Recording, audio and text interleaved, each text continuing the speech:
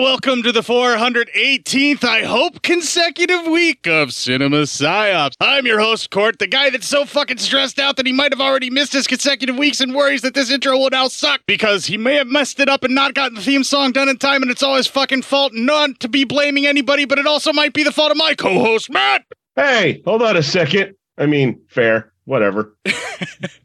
Yeah. The workload is mostly upon my shoulders lately with things because that's just how your life has been. And you shouldered the burden whenever I needed that to keep the show going. And that's what I've been doing as well. But work and life is just kicking me in the testes, just demanding so much of my time. And my hobbies aren't getting any treatment, Matt. Yeah, right.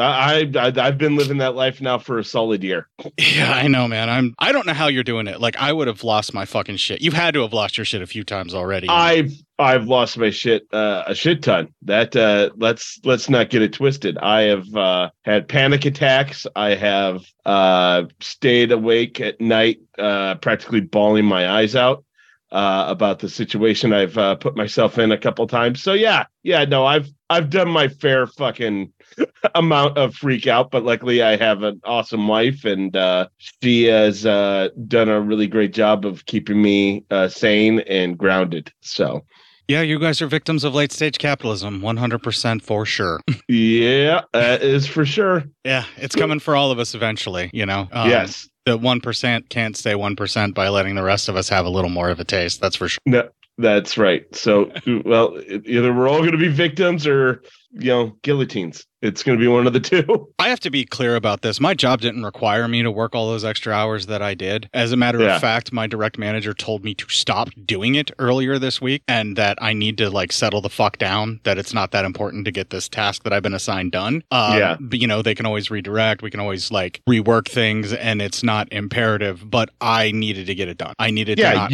hold up the rest of the team. I needed to do it. It was me. It was my decision. So I'm the same way on a lot of crap. So yeah.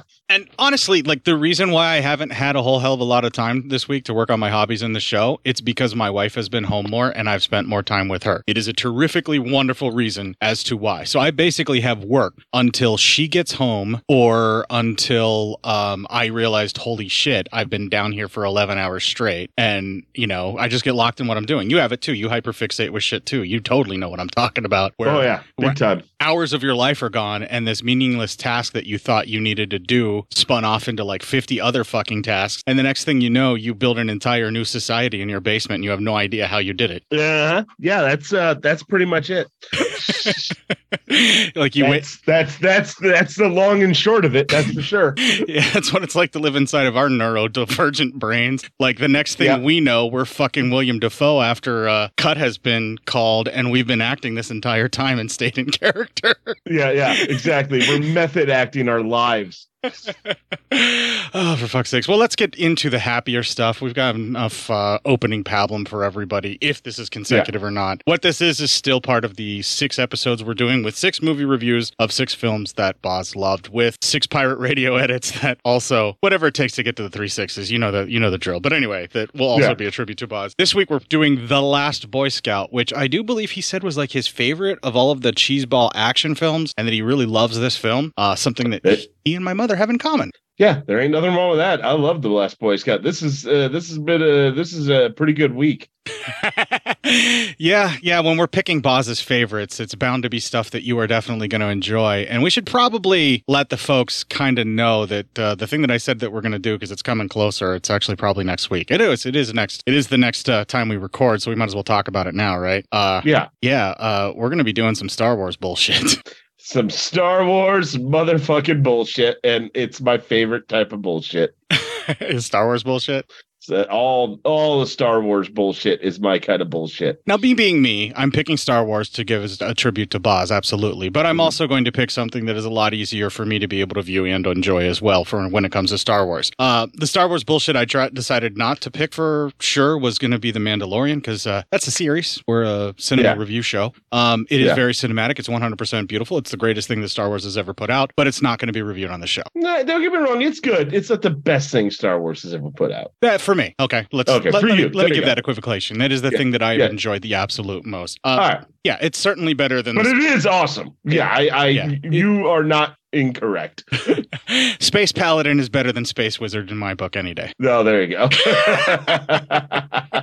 See, I'm a Space Wizard guy all the way. Yeah, So- which is totally fine. So what I'm going to do is actually we're going to be watching a fan restored, fan edited, and fan like cleaned up and just like a loving project of a special version of Star Wars stuff that some fans have put together. So it's like a restoration and rescuing something that had tried to have been buried, like just completely buried, like things cut out of it, things destroyed from it, people wanting to just make this thing not exist anymore so that it can have the Star Wars universe the way that Lucas wants to pretend like he always intended it. Not that it was this haphazardly put together thing that he later tried to retcon into being a whole universe, right?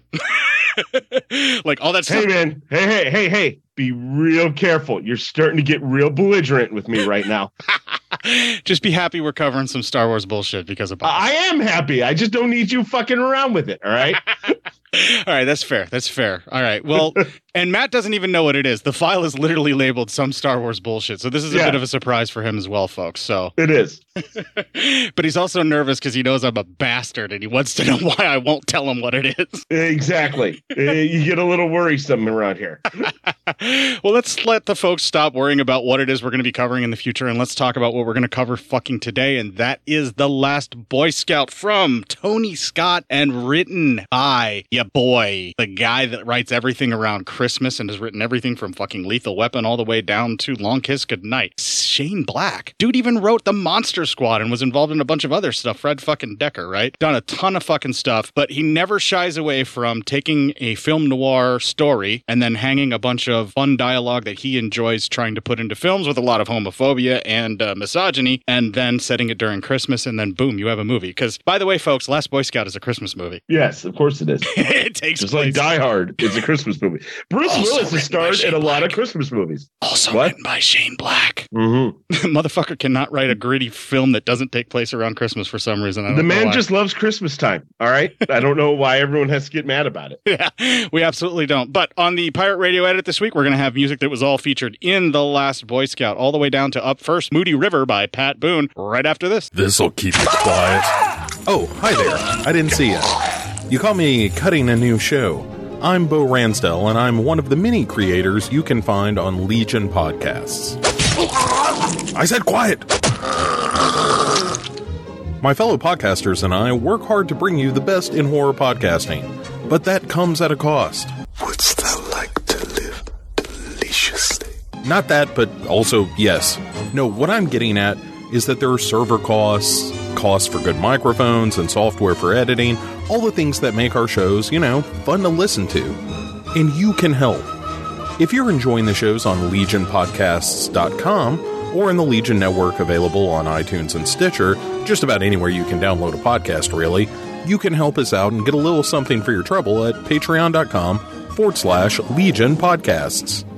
For just $2 a month, you get a pair of movie commentaries exclusive to Patreon, and for $5, you can also join us for a monthly screening of a movie. All of that available on patreon.com/Legion Podcasts. We appreciate it, and thank you for listening. Now, back to the cutting room.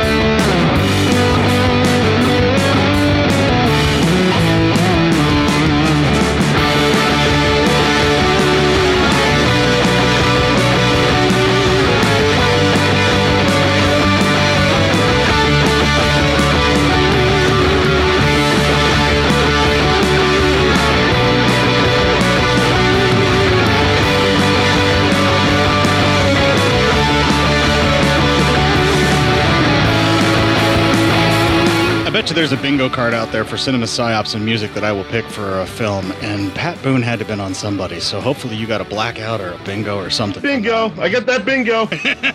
You're like, I know, Court, eventually he will pick Pat Boone! I just know it! Yeah, it was a weird thing to choose to end the film with Pat Boone's Moody River, but it was supposed to be the happy ending walking against the sunshine kind of bullshit that we're going to talk about when we get there. But anyway, let's do the review for The Last Boy Scout. The film opens with a Friday night is a great night for football montage scene set to said song that establishes the typical 90s action movie opener and sets up the type of world we are entering, all while not paying Hank Williams Jr. a fucking dime. Good work, folks. Good. Fuck that guy. Yeah, this shit really did just take 3 minutes of screen time before they cut to a game in progress and a torrential downpour. Holy fuck, is that dialogue? Sure is. That's our first clip. That ends the first half of play with the score Cleveland 17, Los Angeles 10. Let's go! Move! Move! Billy Cole! Billy Cole! First half stuck! Open the holes up! Get in there like hogs, like pigs! Billy Cole! You got a call on line 3. Get in his half and kick some butt! Let's get out of this town as a winner! I hate Cleveland! Hello? Hello, William. This is Milo. There's a lot of money riding on this game tonight. You better start scoring some touchdowns, William. Just do whatever it takes, understood? Or else you're history. Welcome back with the second half. We're at Municipal Stadium in Cleveland, the site of tonight's confrontation between the LA Stallions and the Cleveland Cats. I'm Vern Lundquist, along with Dick Butkus. And yes, friends, it really is that wet.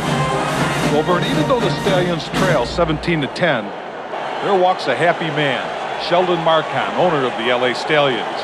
His team sits atop the Western Division at 6-2. Sheldon is standing by right now with Arlen Swan. Let's go down to him.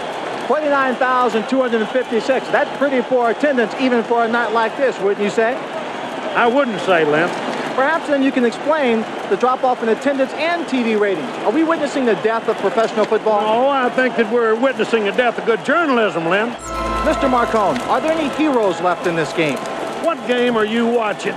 Let's talk about heroes. Billy Cole is having the game of his life out there tonight. Prepare to listen to the entire film in clip form, folks, because there is Shane Black dialogue all through this, and I'm not fucking writing it down and fucking repeating it. I'm just going to fucking record it and play it back to you. Well, I will say this. That's not typically if an athlete gets into like trouble with betting and shit with like organized crime, they typically aren't betting on him to score a lot. They typically are going to make because you can't really control that because you can't control the other team. What they can control is making it so that he fucks up the game. And then that's how they usually do things. So it's kind of a weird premise anyway.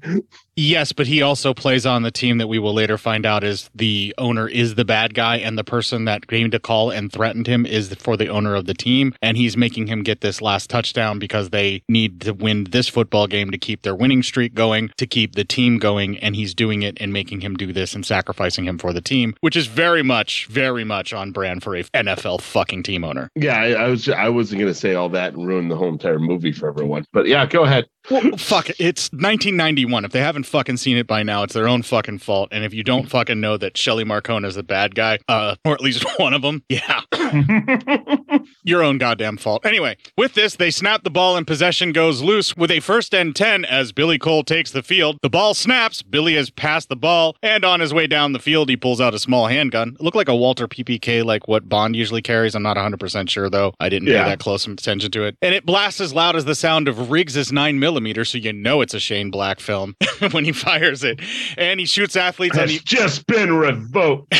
And he shoots athletes on the opposite team in the legs and such. He killed one guy though, right? He shot one guy in the head and then he shot a couple guys in the knee. Yeah. Yep. And then so that causes fans and armed security to storm the field to surround him. Billy drops to his knees in the end zone and blows his brains out after lamenting the woes of life and its ways of being a female dog. Ain't life a bitch. I would like to state that the actor who played Billy Cole is the Billy Blanks martial artist who has done quite a few excellent films that were unfortunately in the heyday has already lost era of martial arts films, like when Cynthia Rothrock started making her movies and things. So a lot of stuff for Billy Blanks is not unfortunately that well made of a film, but he is an excellent martial artist in everything that he's in. I think there was a movie where he plays like a janitor that teaches a kid how to defend himself like Mr. Miyagi style. It was called Showdown, which showcases his martial arts pretty well. That's a badass flick. You should check that out sometime. Yeah, I hear that too. So Yeah, there we go. All right, so they cut from this to a rough-looking neighborhood where some kids find a dude passed out in a car. Holy fuck, is that more dialogue? Guess what? That's our next clip. Dude's trashed. Shit, man, we should do something to him. Do it. God damn. This dude is really trashed. Go on, take his watch. Hey! This is it! Oh, shit! He got a gun! This is Howland Beck Investigations. Leave your message at the beep. Joe! Mike Matthews. I got a job for you. Hold on a minute. Mike. Joe! Christ, I thought you were still in Las Vegas. I was gonna leave a message on your machine. Geez, you sound terrific. What'd you do last night? I think I fucked a squirrel to death and I don't even remember it. Listen, Joe. You still taking charity? What do you got? Stripper. Exotic dancer. She's got some weirdo hassling her, wants surveillance, and I'm booked solid. She's hot, Joe. She rates a 3 on my finger scale. That means I'd cut off 3 of my fingers if God had let me fuck her. Make her a 1 on your nose scale. Prove your looks. Yeah, eat me. So listen, I'm booked. You got plans? Thinking about smoking some cigarettes. Could you postpone? These are pretty good cigarettes. $500, Joe. I gotta run some errands. Meet you at your office in an hour. Terrific. Comb your hair. I'll lend you a nice jacket. Nobody likes you. Everybody hates you. You're gonna lose. Smile, you fuck.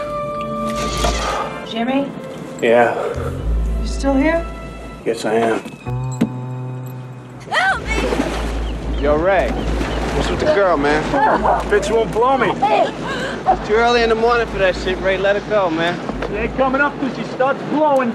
Ray, she's gonna drown, man. Hey, fuck you, you loser. Let her go, Ray. I mean, what are you doing here anyway? This is a league party. You got kicked out, remember? Huh? Remember? Oh. You bastard! Come on, get out of here. Oh, you fuckhead! Oh, best storm in the National League. Remember that, you fat son of a bitch. Hey, Bill. Thought you were in Las Vegas. I was. Where'd you sleep? The office. Hey, free time. How much did you lose? I wasn't there to gamble. How much? I was doing a skip trace. $50. What is this? Darian's class drew holiday pictures. That was hers. Obviously, her teacher wants to see it. Where is she? Slept with her friends. We're still giving her a hard time about the braces. You kidding?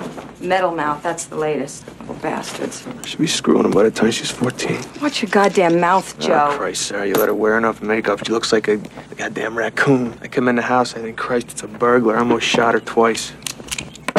You're not funny, and all the girls at that school wear makeup. Well, I'm sure all the girls at that school don't put it on with a paint sprayer.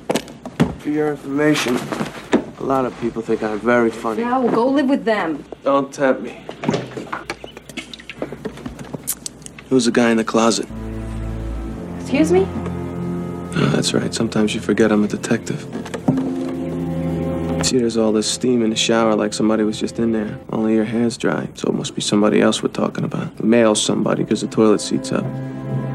Since he's not under the bed, I figured you must have stuck him in the closet when you heard my key hit the lock a day early. So, who's the guy in the closet?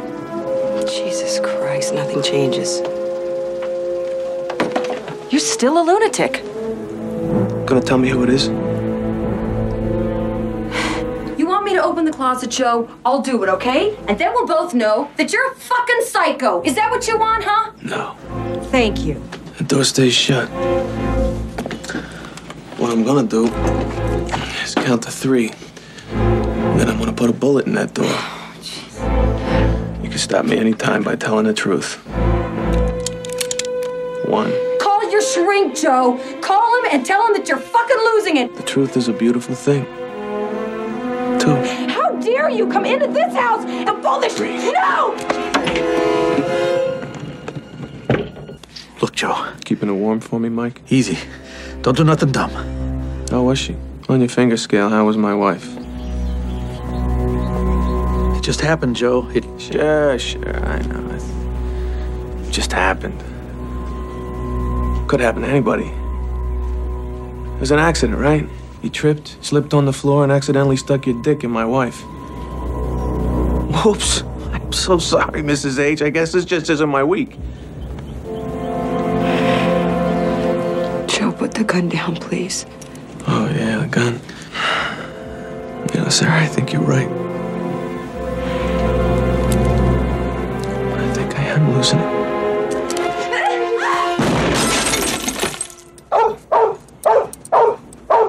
Out of here. Let it gut, Mike. Joe, how long we been friends? I say roughly till you started banging my wife. Had a gut. Gut. You got that address for me? Huh? The surveillance job. Oh, you still want the job?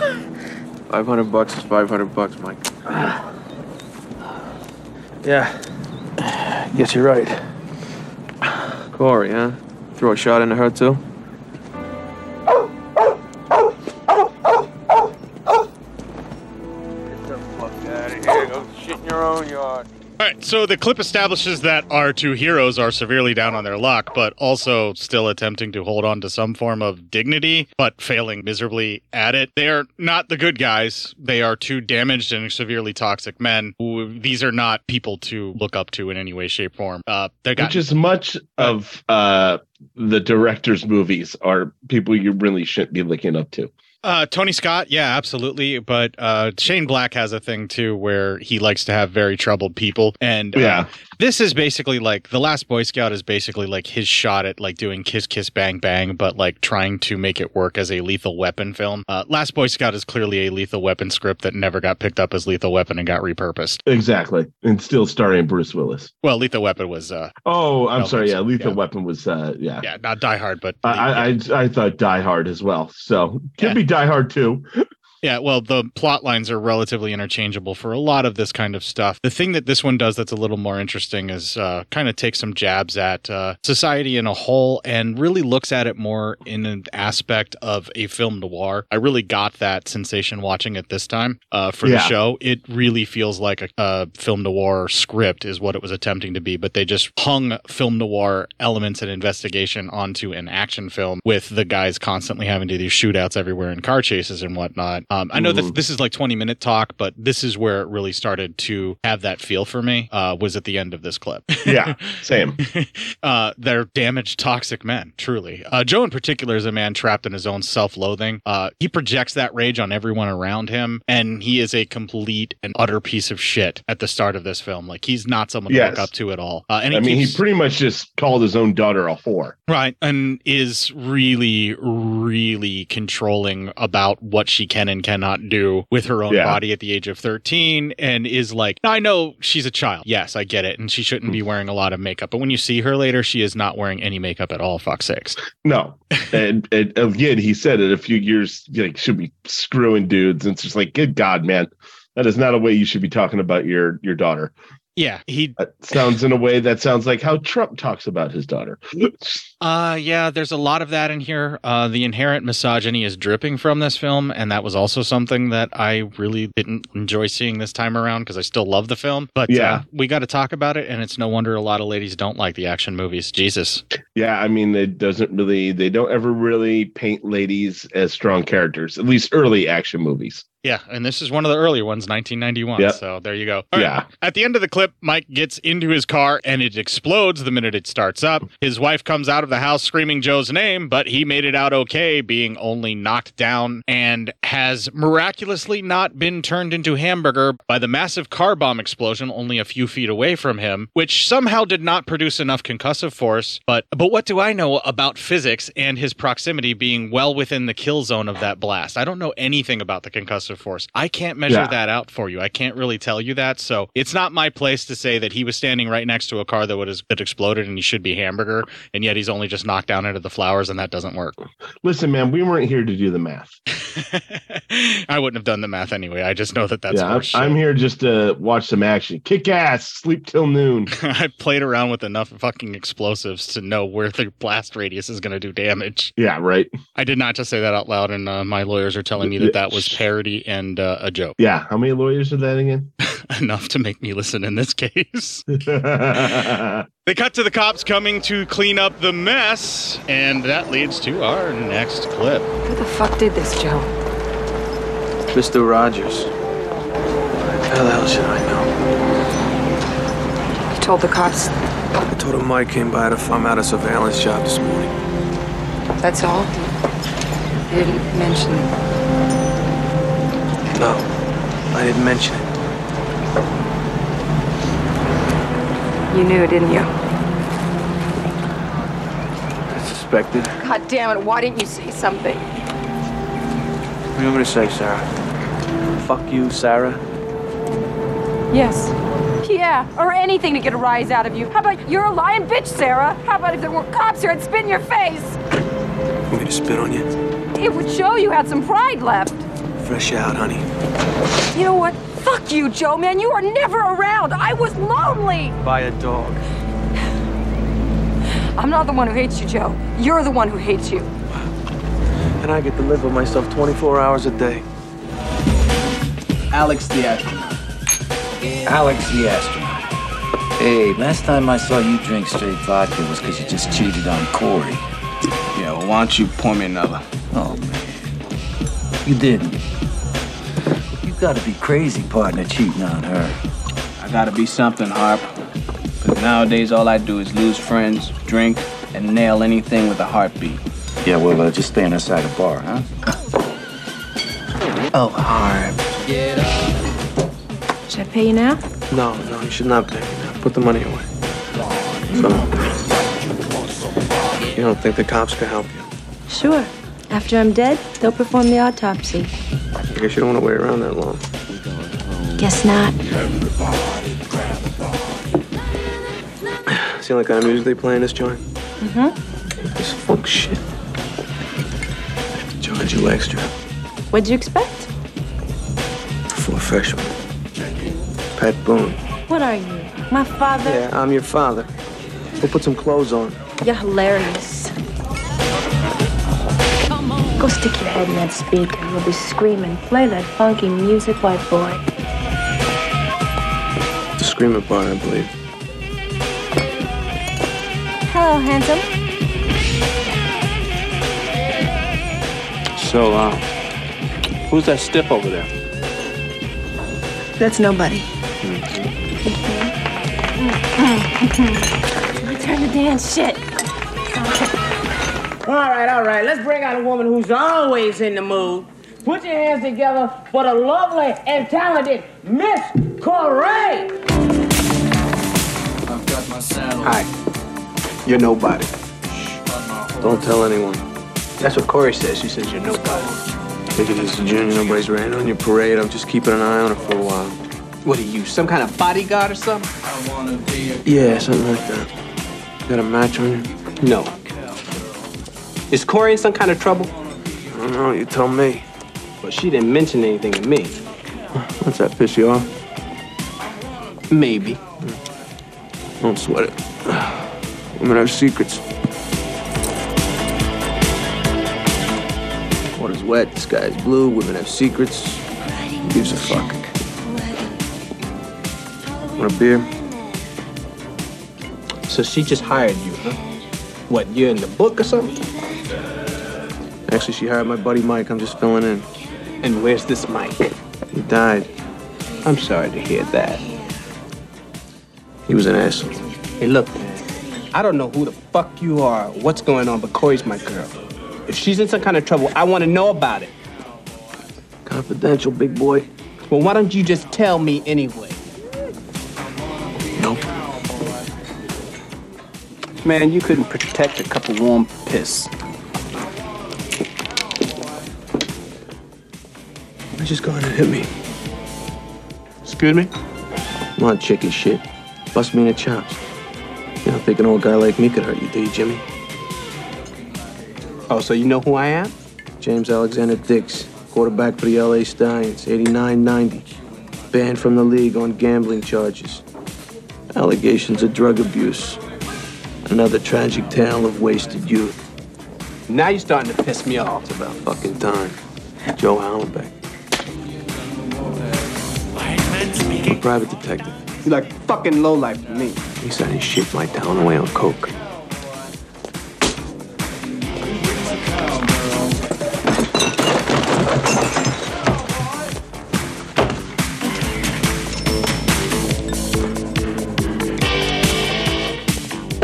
Spilled my 1 cup of piss. Corey, come on, get your shit, let's go. Come on. Jimmy, what's the matter with you? Jimmy, man! Shut up, keep your ass in the cage. Let's go. Let's go. Let's hear it from Miss Coy. Yeah, let's hear it. Okay.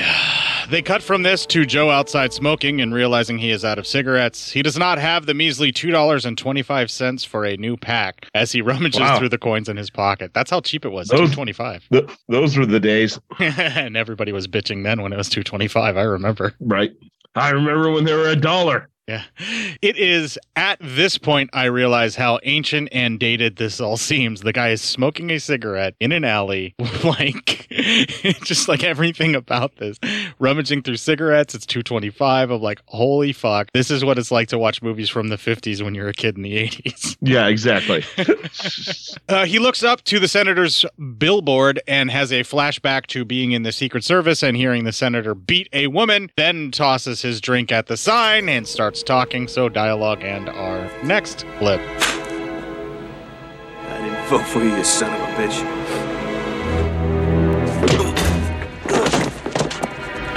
That's him. He was with her. Get him out of here and then kill him. There's no contract on him. Then you'll do it for free. We just do it elsewhere. Alex, the pediatrician. Alex, the pediatrician. If I were a cat, I'd purr. Behave. I want you to come back to my place with me. I want to give you your birthday present. You look like that. Do you want it? Yeah, what is it? Give me a hint. A hint? Mm-hmm. Okay. How would you like to get your old job back? Go on, get in there. Wrong place, wrong time. Nothing personal. That's what you think. Last night I fucked your wife. Oh, you did, huh? Well, how'd you know it was my wife? She said her husband was a big pimp-looking motherfucker with a hat. Oh, you real cool for a guy about to take a bullet. After fucking your wife, I'll take 2. So talk to me. What's this about you getting me my old job back? Where the hell is he? The detective? Corey, what kind of trouble you in?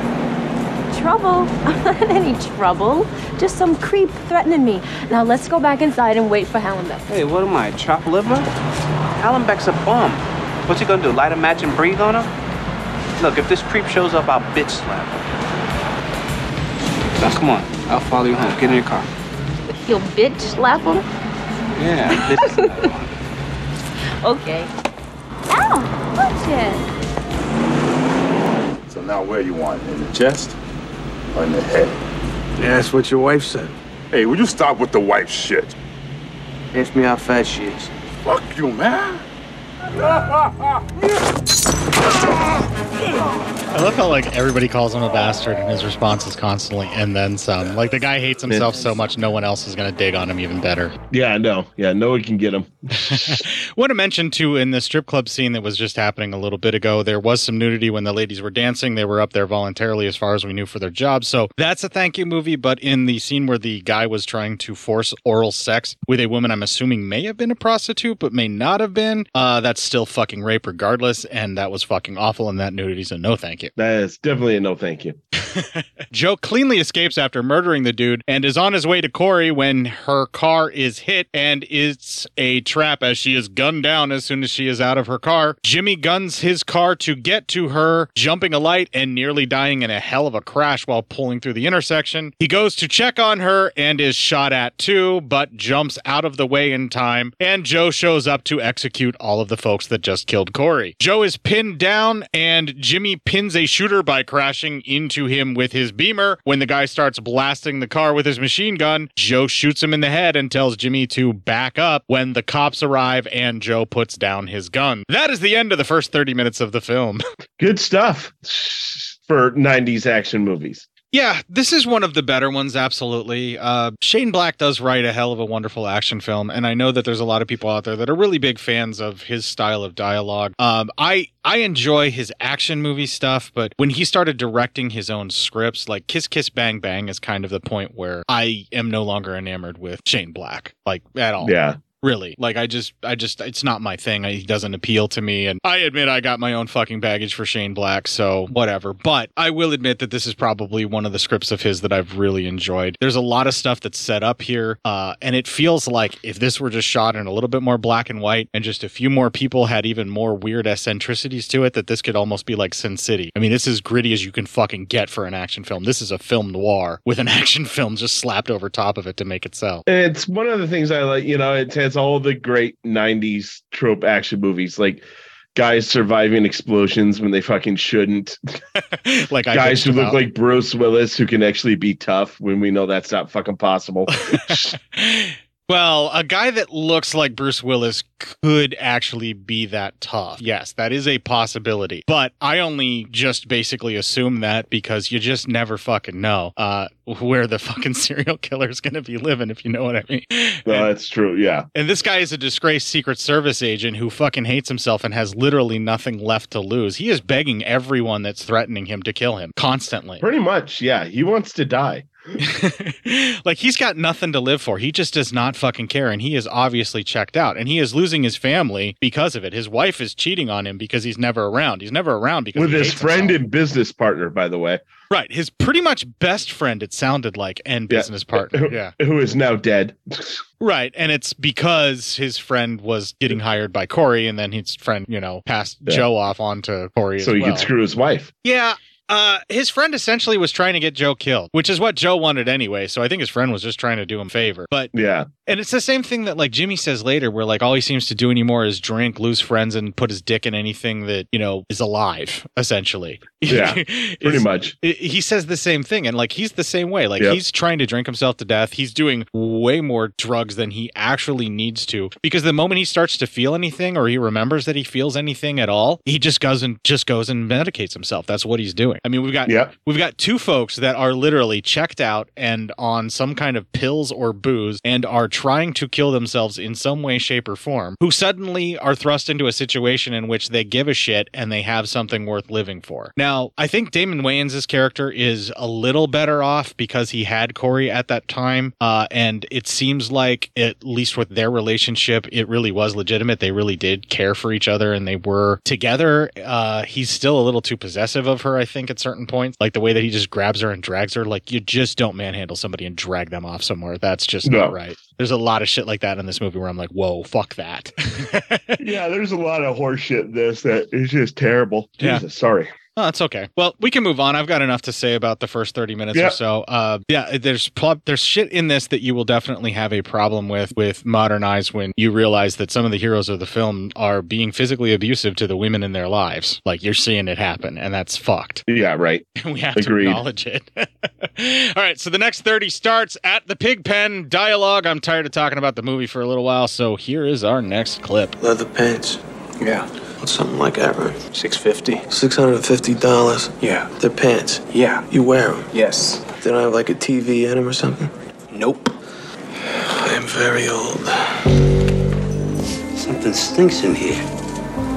My God, it's his statement. Ben? It's bullshit. Hollenbeck is hiding something. How do you know? Because I know how the fuck his mind works. Every lie has 80% truth to it. I mean, it's scary. We looking at the same guy?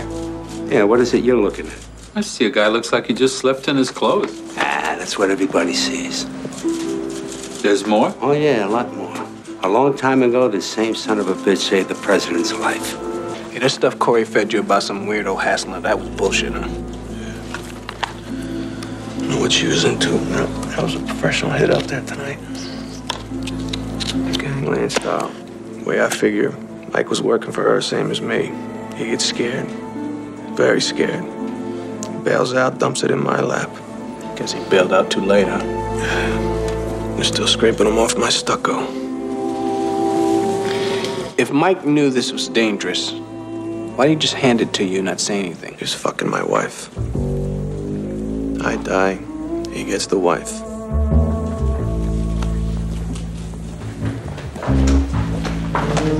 Free to go.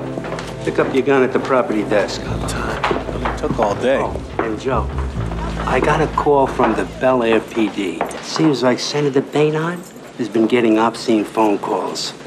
I'd better not find out it's you. Anything else, Lieutenant? Yeah, there's a new invention out. It's called the Razor. Too risky. I might start thinking about you and slash my wrist. He got a beef with Boehner? Yeah, the senator got him fired from his old job. What was he, a cop or something? Secret Service, huh? And Baynard had you fired? How come? None of your business. We see that Baynard was beating a woman who was tied up, and this appeared to be non-consensual abuse of some sort, so Joe smacks the fucker in the face and apparently knocked out 4 of his teeth. That leads to Good for him. That leads to our next clip. Say, man, you ever play ball? You got a good build. What are you? No, I'm just trying to break the ice. I like ice. Leave it the fuck alone. You're a lot of fun to be with. Fuck you. So what's the next move, Ace? Where do we go from here? I'm going home. Would seem my job is done. Fuck you, your job is done. We saw Corey get murdered. Hey, man, stop Listen, this Flash, shit. you want to go out there and get your ass shot off, be my guest. When you're dead, I'll take your $600 pants. $650. You look real familiar. Do I know you? You might. People recognize me. Got it. Cue Ball Morton used to sell hash in Boyle Heights. No, I played football. Jimmy Dix, LA Stallions. What position? Forget it. Football. Free agents ruin the goddamn game. You know, we may run into a few more of your fans. You want to borrow my sunglasses? Fuck you. Snappy comeback. So where did Corey live? Harper Apartments on Melrose. Why? Thinking about going by there and take a look around. Oh, good. I'll come with you. Fuck you all. Have a nice night, Junior. Hey, I know where she keeps the extra key. I'm not gonna need a key. Well, I guess you're not worried about the security system either. It's pretty high tech. I put it in myself. But you probably know how to circumvent, huh? Circumvent? It's called the vocabulary. You read much? A subscription to Jugs magazine just ran out. Get in the car. Now, how'd she afford a place like this? These joints must run a fortune. Tell me about it. I pay the rent. Oh, isn't that charming? She sounds like a real special girl. What else you give her money for? Clothes, car payments? Yo, it wasn't like that. Corey could have plenty of rich guys. Me, she loved. Oh, love. Well, forget about it then. You don't believe in love? Yeah, I believe in love. I believe in cancer. What, they're both diseases? Yeah, something like that. I want to meet the bitch that fucked you up. Your show, Ace. Security system? Yeah, I circumvented it. Don't touch anything. We don't want to leave a mess for the cops. Oh, my God. You vacuum. I'll dust. Stay put. Go, Tarzan. Jimmy. Who's this guy with Corey? Shelly Marcone. He owns the LA Stallions. Used to date her for a while and treated her like shit. She left. Where you going? To the bathroom, okay? You want to come? The doc said I shouldn't lift anything heavy. No, I'll pass. 1001, this is what they were looking for.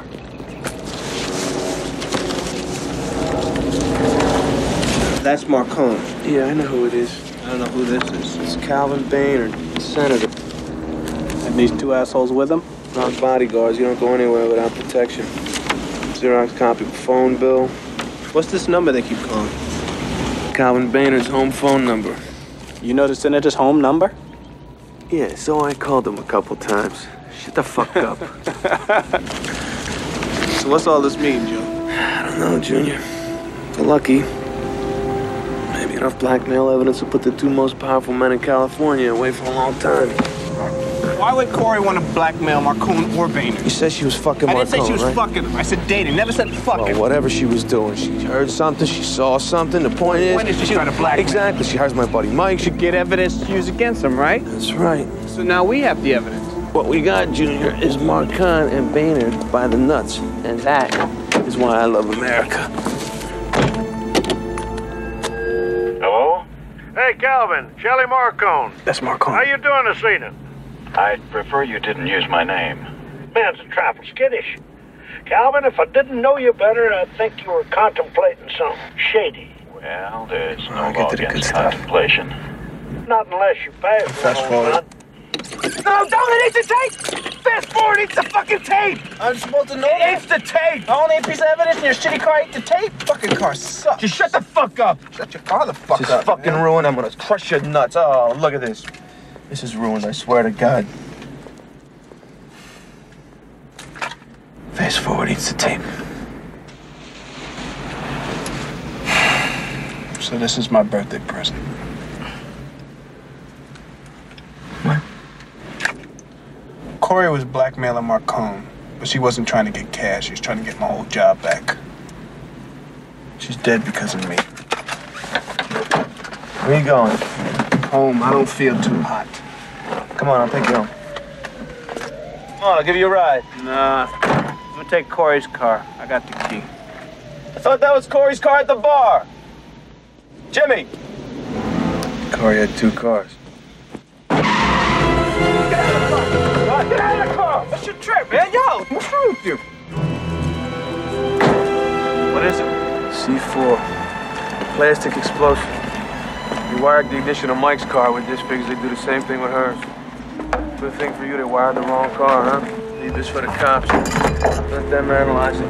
You just gonna put that in the trunk? No, we should just leave it on the street for the neighborhood kids to play with. Good evening, gentlemen. Set the gun, Hollenbeck. Bit late for a stroll, don't you think? Yeah, you girls ought to be getting home. Yeah, street lights are on. Shut up, fuckface. I'm fuckface, he's asshole. Jake? Apprise Rodney Dangerfield here of his situation. Perhaps we can dispense with the fun and games now, yes? You want the envelope, right? The envelope, very smart. See, Jake, here's a man who knows when a situation is untenable. Good word. You like that word? And you do have that envelope, don't you? Better give up, Jimmy. We're dealing with a couple geniuses here. All right, man, just leave him the fuck alone. Leave him alone, sure, whatever you say. Jake attacks his job with a certain exuberance. Shit, we're being beat up by the inventor of Scrabble. He's still in a good mood, Jake. Kick him again. No, all right. You want the envelope the hooker had, right? She wanted the hooker, Joe. Shut the fuck up. Where is it? In the trunk. Give me the keys. Come on. Slow and easy. Come on. Give it to Jake. Come on. Oops. You dumb bastard. You're gonna pay for that. Jake, open the trunk. Jimmy has a moment of grief during the clip while looking for drugs. He finds the evidence they need to further the plot, so now they are ready to move on. The problem, of course, is that Joe's car stereo eats the tape when you fast forward it, which if anyone is familiar with dealing with that particular type of car stereo, you know that if you hit a fast forward or rewind in the wrong way, the same button that also is supposed to eject the tape will sometimes do both at the same time and cause it to eat the tape. And also the mechanisms break and do that. Yeah, we've all had tapes get eaten by that exact same type of stereo. Yep, totally. If you're in that age frame that where you had to deal with if you're in our age group, you've had it happen to you. Yeah. You never put a tape in a car radio that looks like that. You just don't do it anymore. No, not one you want back. Yeah. Should have. I think they should have flipped it over and rewound it, I guess, if the fast forwarding is the one that makes the tape eat, because that's the same thing as rewind or as fast forwarding. You just flip it over and rewind the other side. Same thing. Whatever. Some bad guys show up. Joe puts the C4 on the trunk as they lock as they approach. You did hear that where it explodes. The result of shooting a C4 block with a detonator inside of it is not something I know off the top of my head, but I don't think that's how C4 works. Like, the detonators have to go off, and I think they're electronically triggered unless the detonator has an explosive charge in it and then just got hit right perfectly with the bullet, but I just don't think that's right. I don't know. I've been informed not to comment anything about C4. And why is that? Do you have some lawyers in there? None of your business about what I have in here. Is a lawyer advising you to not comment about C4, Matt? I choose not to answer on the grounds it may incriminate me. Sounds like you do have at least 3 there, because that's when you start listening to them. It's true. When you 2, you can kind of just go, but when you get to that 3rd, man, that's when you know you're in trouble. Yeah, because you're paying a lot of money, so you better fucking listen to what they say. Yeah, exactly. The car goes rolling down the hill on fire at the boys as it's doing it, and they barely get out of the way in time, and that leads to our next clip. Is he alive? I don't know yet. Is that C4? Either that or a hell of a factory recall. Dead guys don't make bad jokes, do they? No. Shit, we're alive. Yeah. Hooray. Come on, get out of here. Go, come on. Sure? Get out of here. I'll take the heat on this one. You positive? Yeah. Okay. This is a police matter, you dumb son of a bitch, and I'm sick and tired of sweeping up your dead bodies. Now, the next time I see your ugly mug, I'm gonna put a bullet in it. You got it? I just wanted to shake your hand. What? Ben told me about what you did for the president. I respect that. Thanks. Hey, ugly. Looks like our evidence got blown up. Think we might have to get some more. You just won't let go, huh? You're like a dog with a frisbee. My girl's dead. And the guys that did it up at Spago's eat chicken Marcella. Reindeer goat cheese pizza. It ain't right. No, it ain't right. This ain't no game, Flash. Real guns, real bullets. It's dangerous. Danger's my middle name. Mine's Cornelius. You tell anybody, I'll kill you. You ever watch Soul Train? Shut the fuck up. Start tomorrow. In the meantime, I'd like to go home and see my family. Your family, huh? You got kids? Little girl. Does she like you? No, not too much. She likes Prince.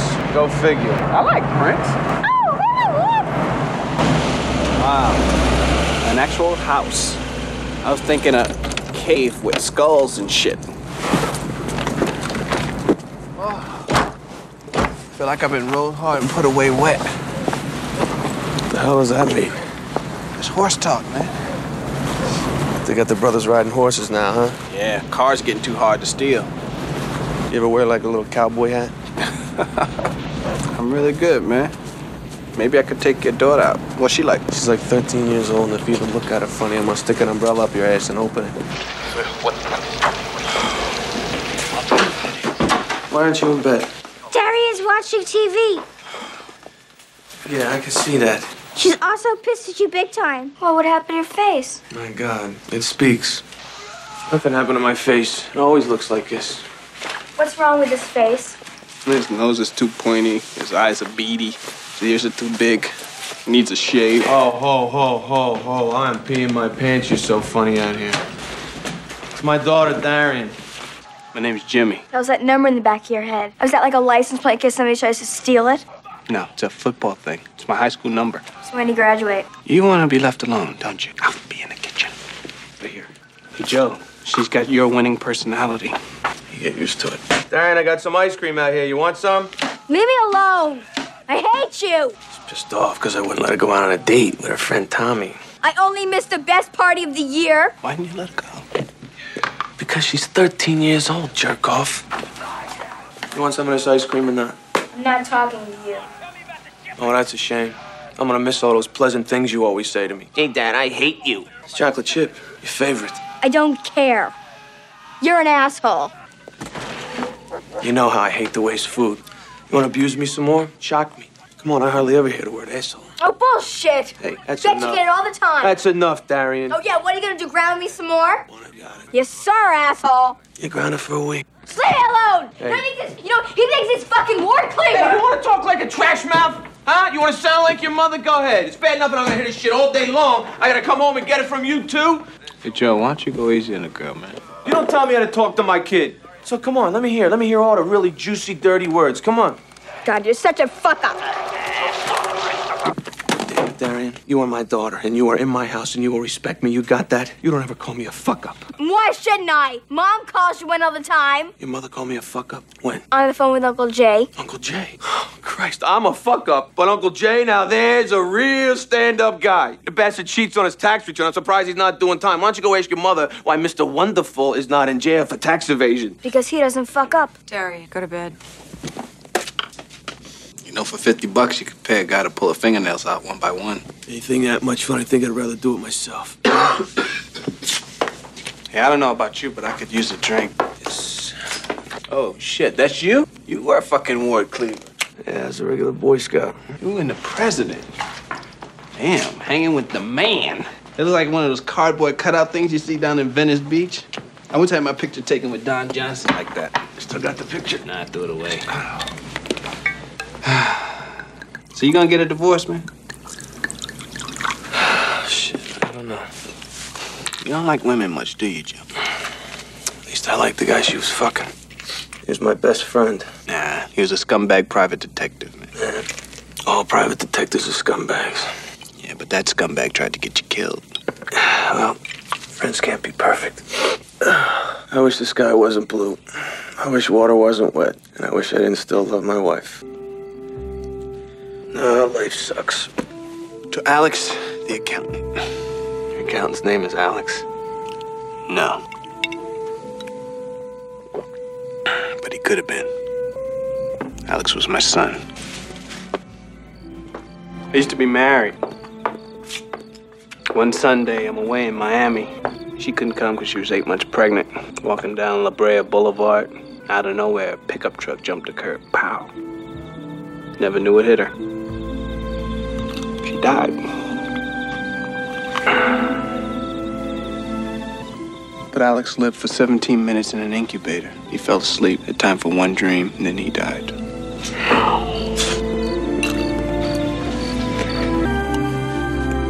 I think about him all the time, man. You know, I threw for 300 yards that day. While my wife and kid were dying, I had the game of my life.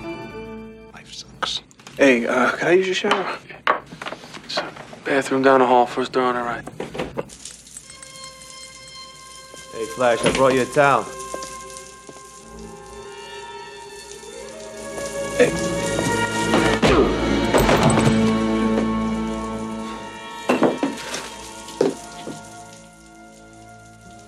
This is what you were looking for in Corey's apartment? Huh? This is what you're looking for? You found it in that? Where are you going? That's $1,000 worth of shit! Fuck out of my house before I break your goddamn neck.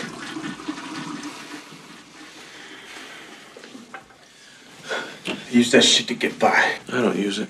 I get by. Get dressed and get out. All right, I forgot. Talking to Dudley, fucking do right. But shit happens real easy, man. Starts out painkillers. Using Demerol because your fucking knees are shot.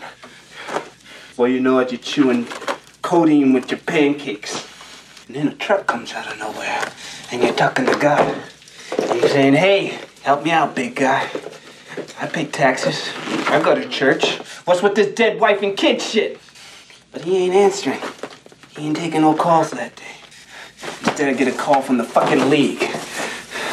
And they're saying, hey, kid, your career's over. I say, why? Because I gambled. Why is there a fucking injury report in pro football, huh? Nobody else has one. Pro football does. You know why? That's so the gamblers will have a fucking accurate spread. It's all business now. They push you until you blow your fucking brains out. Just like Billy Cole did. Can't you see those fucking hypocrites took away my fucking life? When you're done feeling sorry for yourself, the front door's that way. You bastard. And then some. Jimmy Dix. You signed my card? Sorry, I was so bitchy before. Sure. Guess your dad's pretty pissed, huh? Yeah, but he'll get over it. You were only like his biggest hero. Oh, yeah? Since when? Since I was little. You should have heard him. Jimmy this, Jimmy that. Best quarterback in the game. When you got busted, you quit watching football. Does he punch all his heroes? They cut from this to Jimmy out running an errand, and Kim Coates and associates grab him, kick the shit out of him, and toss him off a fucking bridge onto a car. He falls off the car and almost gets hit by another one, and then stands up to assure the crowd he is fine, and then falls down, passing out, or so we are led to believe, and that leads to our 8th clip. I got bad news and bad news. Give me the bad news first. Bad news is someone just bounced Jimmy Dix off a car. Now give me the bad news. I just took a statement from Joe Hollenbeck's neighbor. On the day he died, Mike Matthews came to Hollenbeck's house early in the morning to discuss a case, right? That's what Hollenbeck says. Okay, so how come Hollenbeck's neighbor claims Matthews' car was parked there all night in the same spot? Why did he lie? Matthews is fucking his wife. That's why the car was there. Matthews was fucking Hollenbeck's wife. Hollenbeck just got back into town, right? Christ, Joe wasted the bastard himself. He waltzed right out of my office, Mick. I let the son of a bitch go. Give me a chance, Ben. I'll get him back. Okay, so the end of that clip takes us to the tipping point in the story, and that is the end of the first hour pretty much right there. And then after this, we have the final act, so it's pretty much all the action just kind of in a row from there. Yeah, so we're coming up on like the final 30, right? It's like 45-ish minutes, but like it's all action-packed, and there's really no doldrums. But yeah, it's like a final 45 kind of, yeah. Nice. I really like where this story is kind of going and how this is getting, like, it just continues to escalate, you know, where like the guys continue to be a problem and like they're not going to be okay. Like it's at the point now when Jimmy gets tossed off the bridge that you know that like no matter what happens, they're not going to be done with this. Even if they try to walk away, like they're in it now and it's their fault that they got this deep. And yeah, and like the minute you think maybe both could form a connection with another person that maybe each needs, then Joe does cocaine and Jimmy kicks him out. So vice versa. More problems. Strike that in reverse. I'm sorry. Yeah. Jimmy does cocaine and Joe kicks him out. And then you find out Joe's been a huge fan of Jimmy. So Jimmy, he was like his hero for the longest time. He really looked up to him. And like whenever Jimmy fell from grace, like it broke Joe and Joe stopped watching football. Yeah. And then the Secret Service shit happened. So yeah, I don't know when. He was doing the right fucking thing and he gets destroyed. That is another thing that I actually really liked about how gritty this story gets. Because he did the right thing, it's what ruined his life. It's not like he made a bad choice or he did something that was like the incorrect thing to do. He did what any good person should have done, and he stopped someone who was being beaten against their will. Exactly. You know, it's one thing to be like, he made a mistake and thought that it was non-consensual and that it wasn't okay. You know what I mean? Like that would be a different thing. That would be like a fuck up that they would try to do in like a comedy type action film, you know? Yeah. Like that's why Arnold Schwarzenegger's character would get fired from his job because he misunderstood what was going on and knocked out poor teeth in a senator who was, you know, in a consensual BDSM scenario. Yeah, right. Yeah. Like, of course. Like, but actually having it be like, you know, the senators are all corrupt. They're clearly sexual degenerates that only get off by torturing and maiming in some way, shape, or form. You know, that they're crooked.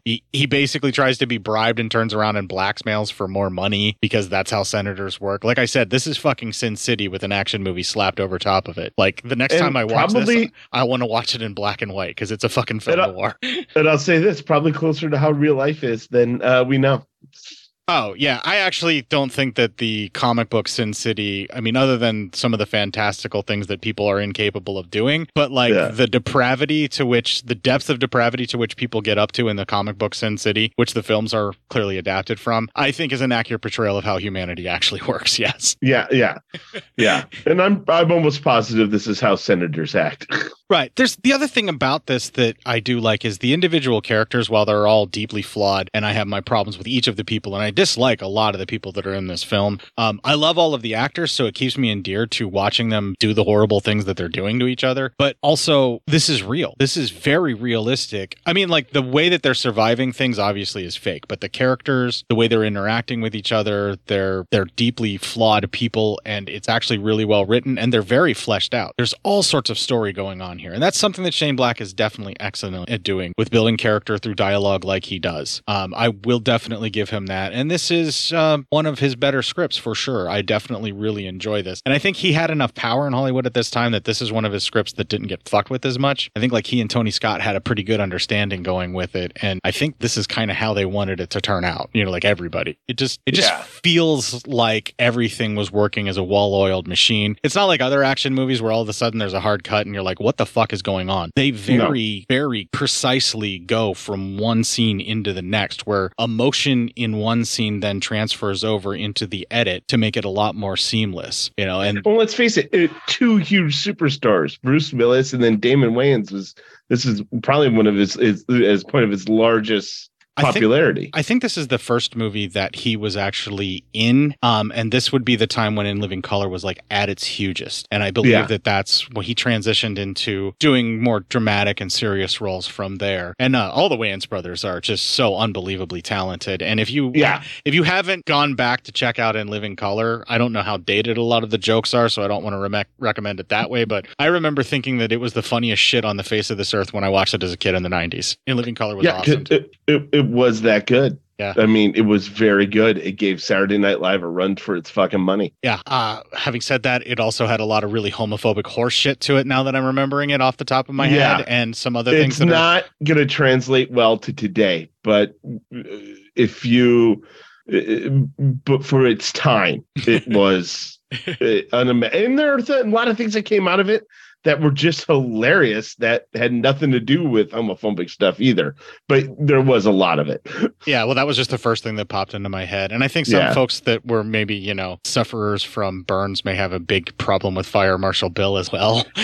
Maybe, but I think even then people can look at that being kind of funny because it's supposed to be just such an outrageous character. Like anything. But I mean, it really was the first kind of people of color ran show. Yeah. I definitely recommend it for that alone, and then also just the way that they did a wonderful takedown of Vanilla Ice at the time that was perfect before anybody else had the balls to do it. Awesome. Oh yeah.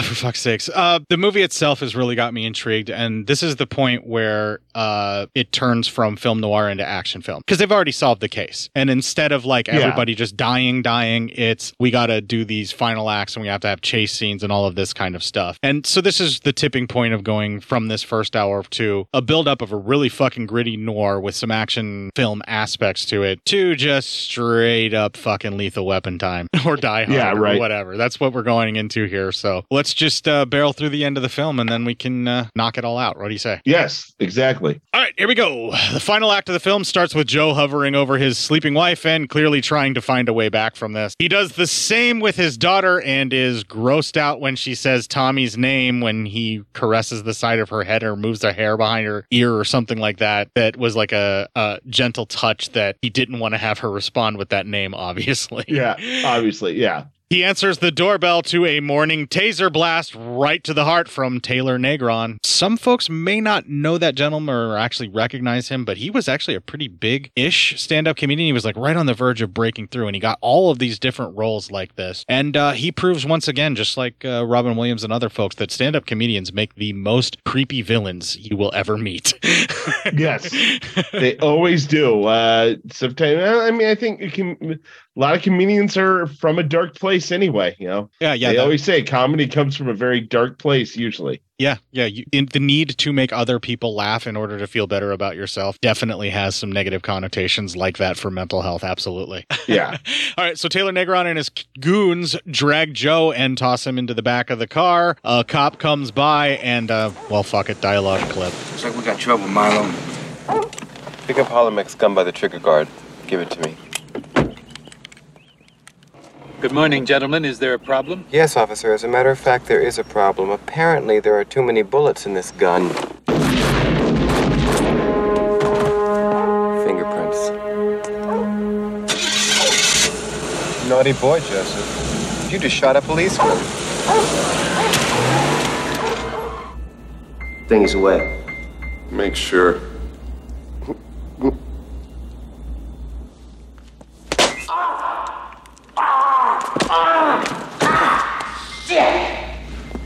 I'm awake. You nearly broke my wrist, man. Milo warned us to watch out for this guy. Now, fuck Dad. Fuck you, fuck Dad. Look at him. He's nothing, guy's a piece of shit. You got a cigarette? Cigarette? Yeah, sure. I got a cigarette. You got a light? Yeah, got a light.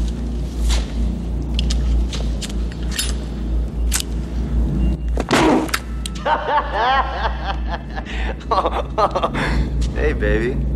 I thought you were tough. See, Pablo, he's not so bad.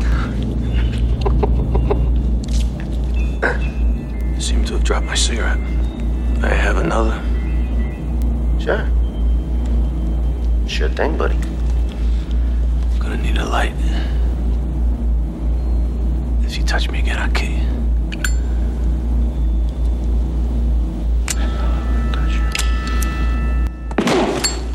Bamba, baby! Oh, baby! 2 for 2. We got a 2 for 2.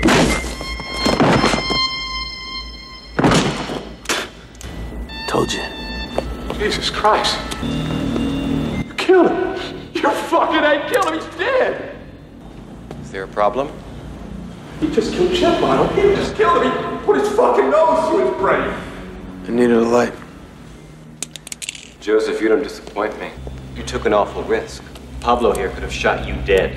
If you wanted me dead, you'd have killed me already. That's true. Can we do a formal introduction here? Who gives a fuck? You're the bad guy, right?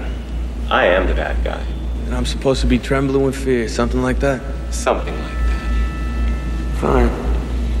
I'll start trembling in a minute. In the meantime, you think I could have a drink? I don't see why not. Pablo, take Chet's corpse out of here and fix Mr. Hollenbeck a drink. Like that, too. Well, if it is the Charlie Marcone himself. Careful, son. Just my friends call me Shelley. You got friends? When did this happen? Well, I'll give you this. You sure are feisty for a fellow in your position. Milo, teach him some manners, will you?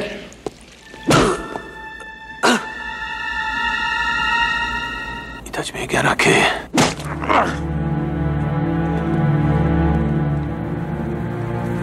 What fucking conspiracy are you talking about? Hollenbeck is a Fruit Loop, okay? He's been after Senator Fainted for years. Now you want me to believe that the senator is mixed up in this? Look, I'm gonna say it again for the cheap seats, Lieutenant. I don't know where Joe Hollenbeck is. That's my fucking statement. Write it down and shove it up your ass. I could nail you for obstruction. Couldn't nail a $2 whore. Now you charge me with something, let me the fuck out of here! My husband did not kill a cop. Aside from that, I can't help you. May we go now? Can I have a minute with your mom in private, please? Pleasure. Did you deny being involved in a sexual relationship with Michael Matthews prior to his death?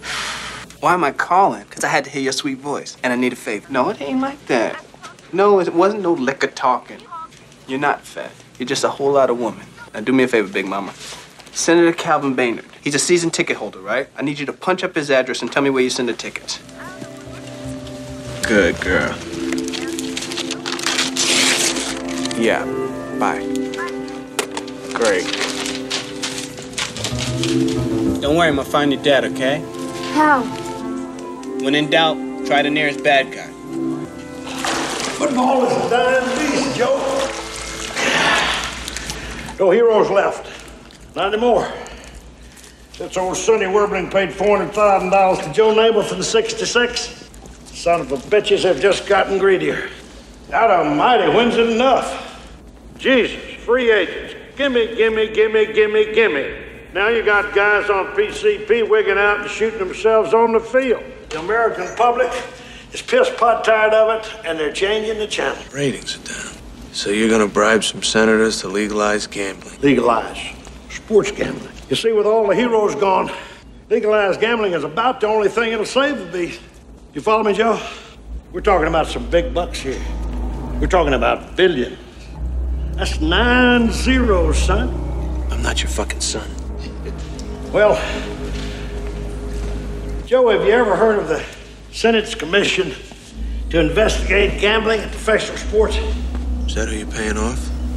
The commission's gonna vote next March. I got every one of them in my hip pocket except Senator Calvin Boehnert. I tried to bribe that son of a bitch, Joe, and he gave it back because it wasn't enough. What's he want? $6 million. Or he'll go straight to the police. You know, I think it's just gonna be cheaper to kill that son of a bitch. Taking off a U.S. senator is pretty ballsy even for an asshole like you. You said it, Joe boy.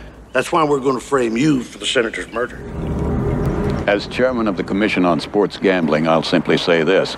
I'm currently reviewing both sides of the issue with utmost care and scrutiny, and will adopt a position based on my firm belief in what's best for the sport. In the meantime, I can't wait to get to the Coliseum this afternoon to watch my favorite LA team kick hell out of Tampa Bay. Cut. Thank you, Senator. Oh, my pleasure. Thank you. Always a pleasure. Okay, come on, Jimmy. Think. What would Joe do? He'd shoot everybody and smoke some cigarettes. I don't have a gun. I can't do that. How'd you get here? I hitched. That's not what I mean. How did you find me? My dad's a detective. What can I say? You didn't cover your tracks very well. You were easy to trace. Great. Just what I need. Nancy fucking Drew. I brought you this. I figured you might... Where the hell did you get that from? Stole it from my dad's closet. You know he'd kill me if he found out. You'll probably kill yourself first, you little jerk. Come on, take this ugly little monkey and get the hell out of here. Go. Get out. Wait, I want to know what's going on. Watch CNN. Go. Oh, shit. Those are the bodyguards from the picture. So, they're leaving without the senator. I have to follow them. Now go. Okay, I'm coming with you. You can't come with me, Darian. Go home. Kiss my ass. Darian! Kiss my ass. Is that clear enough? Fine. You little brat. You're just gonna follow him. How dangerous can that be? Okay? We're in position. The senator's men are en route. ETA 5 minutes. Damn, now where are they going? Let's find out. Here. I told you no guns, right? I hate guns. Now you stay here. I'm gonna go look around. Stay.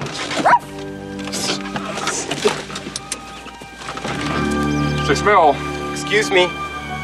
Did any of you stupid shits bother to frisk this fuck? He could be a goddamn cop. Will you frisk him, please? Take it easy, huh? It's okay? Hand him the briefcase, Joseph. Nice suit. That briefcase was loaded with explosives, wasn't it? 10 pounds of C4 is on the way to the Coliseum right now. It's ironic, don't you think? That this bomb's going to be delivered to Boehnert by his own personal bodyguards. After his death, the police will receive a photograph of you, Joseph, handing over the briefcase, and blame you for the crime. And they'll believe it, too, because they know what a fan of Boehnert's you are. Go fuck yourself. Okay, now that's not polite. It's very abusive sounding. What would you do, Joseph, if somebody told you to go fuck yourself? Would you cut one of their eyes out? No. What would you do?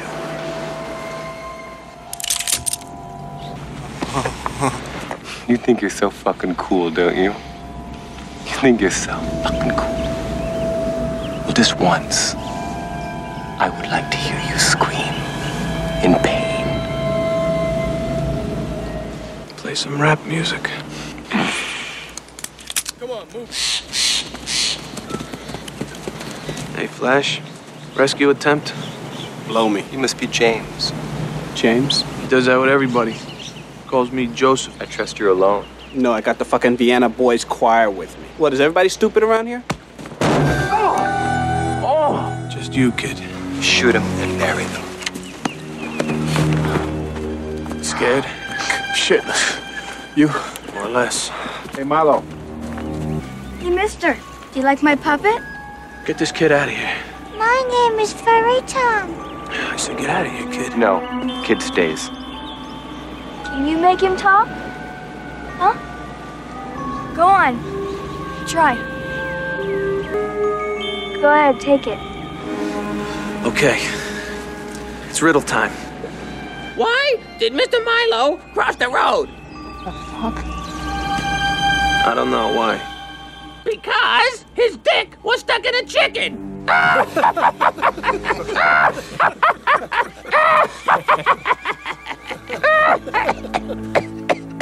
Furball? Yeah.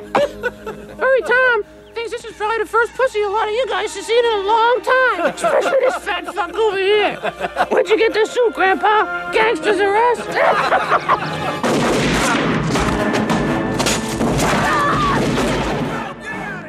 When knocked out, there is a flashback of Joe being the hero saving a president before he is rudely awakened by Kim Coates prior to his death by a nose driven through the brain punch. Man, do a lot of people talk about that shit a lot after this movie came out. Oh, yeah, man. That was all anybody ever talked about. It may have been before this movie as well, but this was, I remember like around this time frame, this was a thing that people talked about where you could drive someone's nose through their brain with if you punched it right or something like that. And the way to actually do it is it's possible, but it's not doable in one punch, I don't think. So yeah, you have to break it first and then drive it in, I believe. not that I know how to do it. My lawyers are telling me to reiterate that. Not that I know how to do it. I just think that's the case. Yes. Yeah. There's just a possibility that could help. Yes. All right. The shootout at the end of the clip leads to an insane foot chase shootout that leads into an even more insane car chase shootout that causes a car to roll off a fucking cliff. And then both our heroes and villains end up driving down like a cliff face slope kind of thing and crashing into neighborhoods. I mean, like yards, houses, and eventually upside down on fire into a pool. We have a brief appearance from Art from The Burbs as the owner of the pool Milo's car crashed into and set on fire. Joe busts open the trunk and gets the bribe money out. There's dialogue and our next clip. Is there any chance this guy's still alive in there? Not now. Hey, call the cops! Tell them there's a bomb on the way to the Coliseum. Send them the painters in danger. You got it? Hey, happy birthday. Buy yourself a new pair of pants. Gotta get to that bomb before it gets to Baynard. Hey, you got a car here? Hey, you got a car? Yeah. Give me the keys. No way. Give me the keys or I shoot the kid. Daddy. Oh, okay. All right. Yeah, all right, let's go. Come on. I figure you must be the dumbest guy in the world, Joe. Why is that? Because you're trying to save the life of the guy that ruined your career and avenge the death of the guy that fucked your wife. The little girl said that her dad's name is Joe Hollenbrook, or what is it? Hallenbeck. Hallenbeck. He stole my car. He said something about going to the Coliseum. He stole my car. He set my pool on fire. The man is a lunatic. Between 10 black and whites, Hallenbeck is on the way to the Coliseum. Joe, if we go any faster, we're gonna travel back in time. There, middle lane. You pull up and I'll yell at him. What? Pull up next to him, I'll roll my window down and yell at him. That's the lamest fucking plan I ever heard. Can we try it? It's bulletproof glass. They're not gonna hear you, you moron. Now what are you doing? I'm drawing them a picture. What is that? It's a bomb. It doesn't look like a bomb. It looks like an apple with lines coming out of it. They're gonna say, don't open a briefcase. It's full of fresh fruit. You wanna draw the damn thing? Happy? Are you kidding me? He's criticizing my shit. I can't do nothing right. Oh, shit! Forgot to tell you. Bomb means fuck you in Polish. Hey, that's not funny, man. I almost bought it there. Tragic loss to the art world, let me tell you. You're gonna lose him, man. Buckle your fucking seatbelt. It's not working.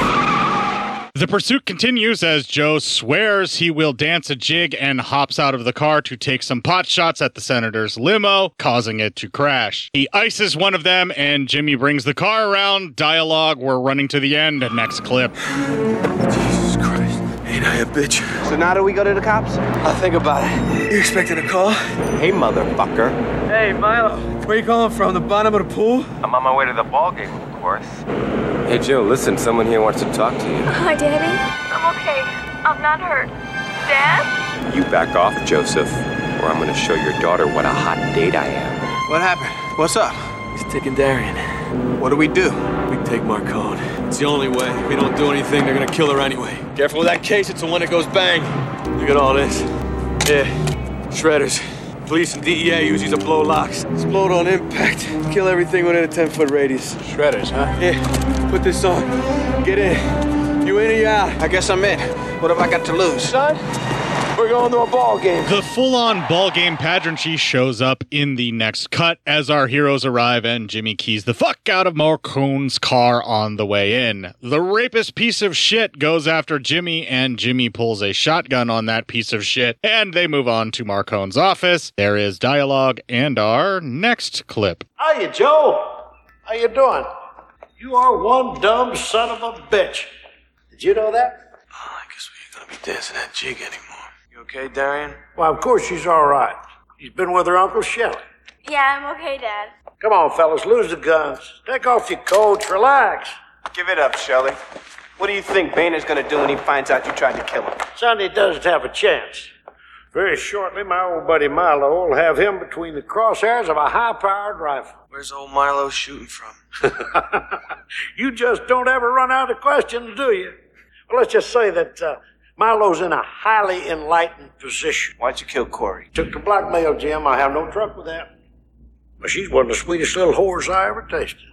It's 5 feet of marble between me and you. Maybe I make it, maybe I don't. You call her a whore again, I'm gonna find out. Jimmy, do what you gotta do. Take it easy, Jimmy. You should know. With a face like that, he's gotta be paying for it. If you're fond of this little girl, you keep your goddamn mouth shut. Eat shit, you fucking redneck! Here, Darian. Goddamn, I'm really glad to see you, Jimmy. You know, I've still got that autographed ball you gave me for my collection. Yeah? It's a shame about you. You had the $1 million arm, kiddo. Yeah, you got hooked on, was it, Demerol. Because you couldn't stand the pain. You hated the pain. Couldn't take the pain, Joe. Life is pain, Jim. Hey, what the? Walk it off, son. Oh. Discipline. Oh, God. Kids nowadays just don't have no discipline. Now, don't you cry, honey. No, don't cry. Come on, honey. Come sit in Uncle Shelley's chair. You're gonna be just... Let the girl go.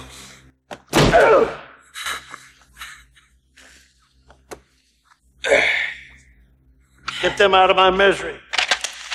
There is the matter of the $6 million. That is, unless you're not interested. Humor this asshole. Tell me about it. It's just me and Flash here know where it is. It's in the back of a white BMW. We can take you to it. Milo told me the money was destroyed. You're bluffing. You think I'm bluffing? I also have in my possession a certain tape. It's you and Senator Boehner. Very juicy stuff. Well, now just let me guess. If something happens to you, that damn thing's gonna be mailed to the cops, isn't it? Close. Actually, it goes to the mob. I'm sure they'd be very interested in hearing what you're up to. Legalized gambling? Hell, they stand to lose what? $2.5 billion? I'm sure they won't be upset about that. Just their entire bookmaking income. So you go ahead and pull the trigger. Be my guest. Just don't be surprised you wake up tomorrow morning with a stallion head next to you. Babe. If you had that goddamn tape, you'd already told me. You see, working man. Try something else. Take your best shot. Fuck you, Joe. I ain't going out like that. Shut up. Mr. Marcone's lying. We have the money. Shut the fuck up. Not no fucking... It's in the locker. And I got the key. Where is the key, Jim? I got it stashed in my shorts. Easy. Just easy. Give me that fucking He's gonna kill you soon. He's gonna kill us anyway, asshole. You gotta promise to let me go. Bullshit. Give him the key or I'll have you kneecapped. Whoops. Look like nobody gets the money. That's one of those new plastic keys. Get the goddamn key! The kind that shred. Joe grabs a shotgun and deals some serious damage to Marconi's thugs, and Jimmy follows suit as Marcone takes off. The three of them take off, and Marcone grabs the exploding suitcase on his way fleeing out. Jimmy and Joe try figuring out where Milo will be sniping from. Joe sends his daughter to find a cop, and Jimmy to get the senator's attention to get him out of this shit. Milo sets up his sniping position, and Joe gets waylaid by cops getting in his way. He kicks the shit out of them. I enjoyed that scene a little too much. Probably. Jimmy has the rapist come at him with security, so he jumps on the mascot horse and tries to get the senator to hide. When this does not work, he gets the football and throws it at the senator's face from horseback while riding it at him. That was actually a pretty impressive taunt. That was really good. It's like a 1 in a million shot, but I'm going to give this to Jimmy because he was in his golden moment. He loves riding horses. He loves tossing the football. He's got this golden arm. Why not? He can It's hit everything, man. Let the man live his life. Yeah, he could hit that senator's face from that far out, nailing him right in the nose. So he fucks him up for Joe and saves his life all in one shot. I think that's Jimmy's hero moment right there. Yeah, pretty much. That's his redemption arc. It's pretty awesome that he nails him in the face with it, and the fucking bullet hits the football instead of his face because he moves it out just in time. It was cool. Yeah. It's funny. Milo tries to shoot Jimmy after this. The crowds flee in panic, and Joe comes after Milo for the final confrontation. Milo tosses his rifle at Joe. Joe tosses his ammo away, so that's why he throws the rifle. And Joe grabs the rifle when it's thrown at him. He just basically catches it and then clubs Milo in the leg with it, but Milo stabs him with that switchblade on the way down. They fisticuff it up, but Joe basically beats the living shit out of him, reminding him that he said that he would kill him. Milo falls backwards from this onslaught as the SWAT executes him with a hail of fucking bullets. He then falls into the blades of a chopper, getting turned into a fine sorbet of flesh. And he deserved it. And Joe does his fucking jig that he says he would have with Jimmy watching from horseback around the crowd and everything. They fade into our final clip. So, what's this I hear about Satan Claus? Oh, you know about him too? There! That's the man! There's the bastard who's been making the phone calls and harassing me! I bet he stage managed the whole damn thing. Arrest him! Hit a gut. Excuse me? Mom's here. Oh, he misses me so much. You're a real bastard, you know that, Joe? And then some. I'm sorry. I'm so sorry. Please forgive me. I'll buy a dog. Fuck you, Sarah. Fuck you, Sarah. You're a lying bitch, and if the cops weren't here, I'd spit in your face. Joe, where's the briefcase they were telling me about? White BMW backseat. Ain't a thing here. Bingo. Marco got the wrong one.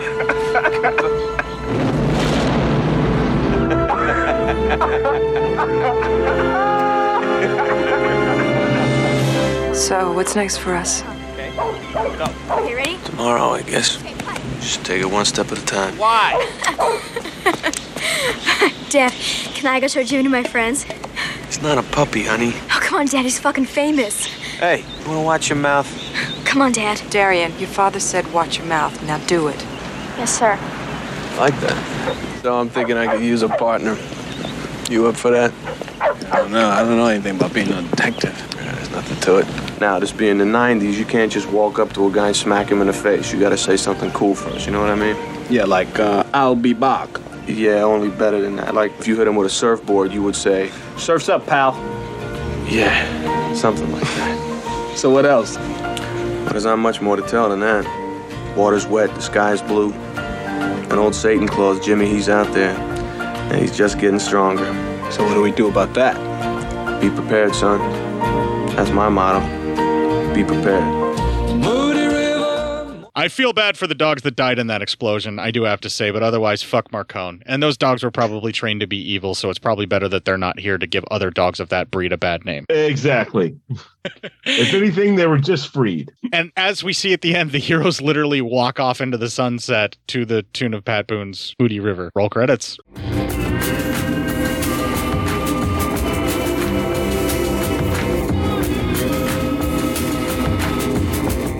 All right, so just final thoughts on the movie. It doesn't age well, but no action film does. There's a lot of problems. Nothing from the 90s. Yeah. Nothing from the early 90s really ages well. No, it's really difficult to watch some stuff like that I used to love from the 90s, especially now when like you have inclusivity and things like that on the mind, and you just are trying to make sure that, you know, people are treated like people. But this film definitely, I mean, like Joe's constantly saying some shit that makes me feel like he's like racist too, but he overlooks it because he's really a fan of Jimmy, because he talks about how much he fucking hates rap music. And like the way that he reacts to rap music, and then the way that he says certain glib things to Jimmy, like the time that he's talking about like black men riding horses, the way he refers to it, but Jimmy's just fine with it and just lets it go because they're just jibing each other and saying awful shit to each other as well. Like there's some things in that where I'm like, holy fuck, man.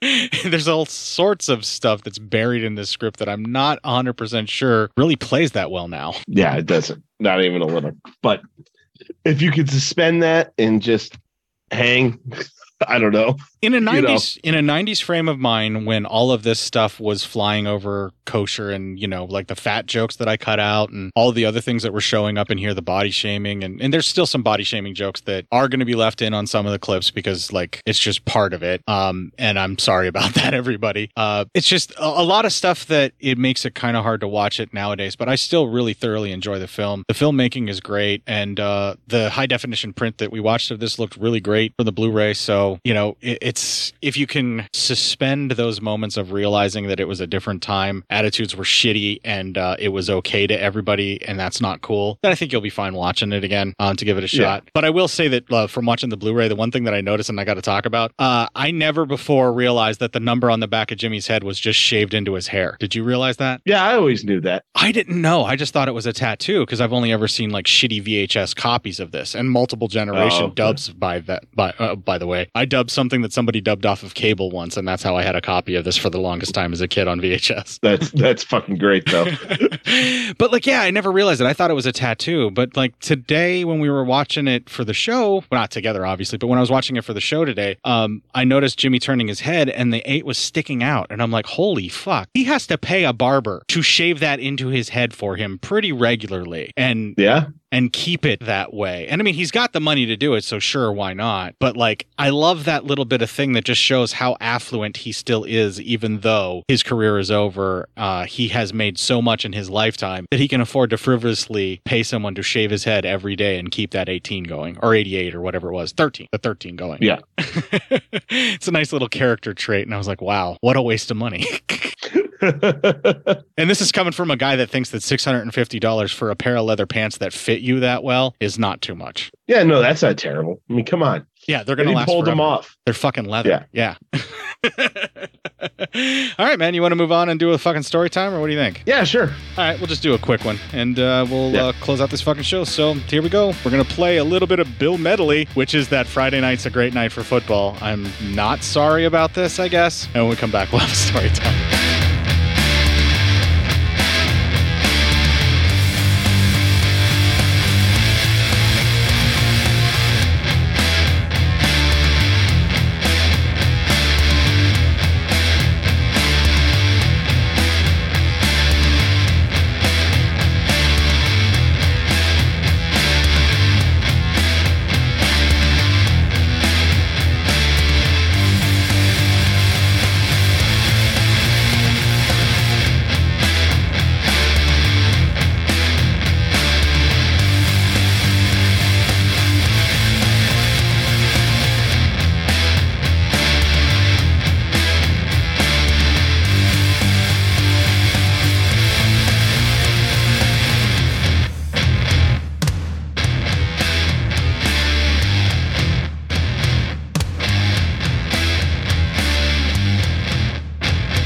Well, that's enough of that.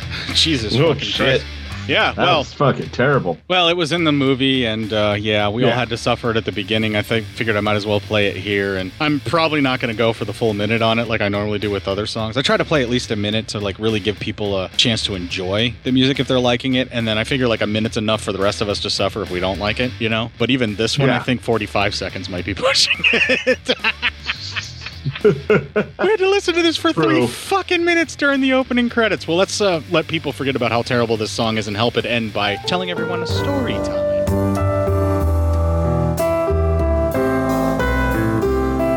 Story time. Story time. Story time. Just this last weekend, this happened. Wife and I. It was just last night, actually. We were going to watch a movie. And on the big screen there, on the projector that I have, and at one point, I decided she wanted to watch a horror movie, and we found Zombie, Zombie, and I'm like, yeah. I'm like, let's watch it. And she's like, yeah, I'll watch it. I go, it's grody. She goes, that's fine. So anyway, she's watching it. We're watching it. It's coming up onto the ocular penetration. And we all know how slow that shit is. And I'm like, I choose not to watch these things. I'm not doing this to myself a second time. Yeah. So I was like, I'm not going to do it. So I simply walk and I I have a TV behind my bar in my basement. And I go to watch that TV because it's doing some sports updates that I wanted to check. And I know it's now done. You know, she screams and you can hear the squishiness. So I turn around, come back. She's passed out asleep, just dead asleep. I wake her up. She goes, it's probably time for me to go to bed. I'm like, yeah. And I go, you fell asleep at one of the most stressful moments of the movie with the eye. She was awake when the lady was being pulled towards the splinter. Yeah. And she falls asleep. Well, she goes, you have to understand. I sleep to every zombie movie. She turns on horrific zombie movies to go to sleep to at night when I'm not home. My wife might be a psychopath. Well, they have friends that listen to like real 911 calls and like murder podcasts to go to sleep. So I'm really not that surprised that. I mean, I watched. She was like, no, it's just. She goes, there's something comforting in the pain and suffering of others that doesn't include me. And I was like, yeah, that's fucking weird. Yeah, well, that's the same reason that I watch movies like Goon or Cell Block or Brawl in Cell Block 99 to help me calm down to go to sleep, because watching somebody else just deal on someone violently calms me down enough to go to sleep sometimes. So I get that. Yeah. That's right. So yeah, I know. But I was like, I have to tell Court this because he's gonna enjoy it, and our listeners will appreciate it too. Matt's wife falls asleep to zombie films because life is so horrifying. Asleep to the worst zombie film, right? You know, and when I say worse, I mean, you know, most violent. One of the more hardcore zombie films ever made. In a scene that during one of the most hardcore scenes, right? A scene that had Matt squirming so fucking bad, he needed me to make him a mixed drink after it was over the first time he watched it. I was fucking horrific. Did you make me rock gut for that? Because woo. No, it wasn't the rot gut. It was my version of a zombie. The rot gut is so much worse, dude. Yeah. Yeah, that's right. But I was just like, it's so bad. I said I'll never watch it again. I'll never watch that scene again. And I never have. We'll eventually cover Zombie, and you won't have to watch well, I won't watch that scene again. I remember it. Trust me. It's fresh as day. I won't ever need to watch it again. Yeah, if eye trauma is something that you find horrific, Zombie and or Lucio Fulci's films in general are not for you. Yeah, because he loves it. Which is why we have not covered a lot of Fulci on this fucking show, for your sake. Exactly. Jesus Christ. Okay, so my story time is a little bit more touching, a little bit more of why I've seen this movie as much as I have. I think I mentioned it. I'm not 100% sure if I did or not. This is a film that I've seen probably more than 150 times to maybe 200 times in my lifetime. Nice. When it was available on VHS. There was a time in my life where my mom was having some health problems. It's her business. I don't want to get into it too much, but it caused some serious depression. It caused some problems, physically speaking, to where she was passing out, and we had no idea what was going on with her, and it was causing depression. There was a problem that was causing a problem actually like in her brain itself that was basically causing the depression and a bunch of other things, but also was like making her physically deteriorate. And this was before we knew what was going on about it, and she was just basically depressed all the time, and we didn't didn't know why. And she watched this movie or wanted to watch this movie. I don't know how many times. I mean, we watched it so many times and it made her feel better every time she watched it. So I have watched this movie with my mother in that state over the course of a year, probably 2 to 3 times a day, for like an entire, for a year, you know, like we would watch it 2 or 3 times a day, every couple of days here and there. And, I watched it all solidly. So I actually I have it memorized. I could probably tell you everything that was going to happen in the movie right before it happens. And, that's why it made her feel better. It was something that really, like, I don't know what it was. It just seeing people this low do something to fight back, I guess, is what gave her some hope and some courage. Yeah. You know, in that time frame. And it's really weird to me that The Last Boy Scout is the film that helped my mom fight this illness that she was dealing with, or this problem with her physicality that was causing this. And she is better. It ended up being something that was just surgery wise. Luckily, it wasn't cancer. That's what they thought it was. It was that scary. There was a time when I thought I was not going to have a mom, and I was watching this movie 2 to 3 times a day with her. Jesus. Yeah. Yeah. No, that's a heavy shit, but it's good that it ended up all right, though. Yeah, well, I have a very fond memory of watching this movie with my mother, though, because of that. So every time I watch this movie, I think about watching it with her. And I don't watch it very often because, like I said, I have it fucking memorized. And the last time that I have watched it before this was years ago. Like, I got the copy that I got specifically for this show to be able to cover it because it was something that Boz and I talked about, and he talked about how much he loved it. And I told him, yeah, that's what you and my mom have in common, my friend. And that's the story as to what my mom has for love of this film and why I've seen it over 200 times in my life. Well, good. I mean, that's nice, though.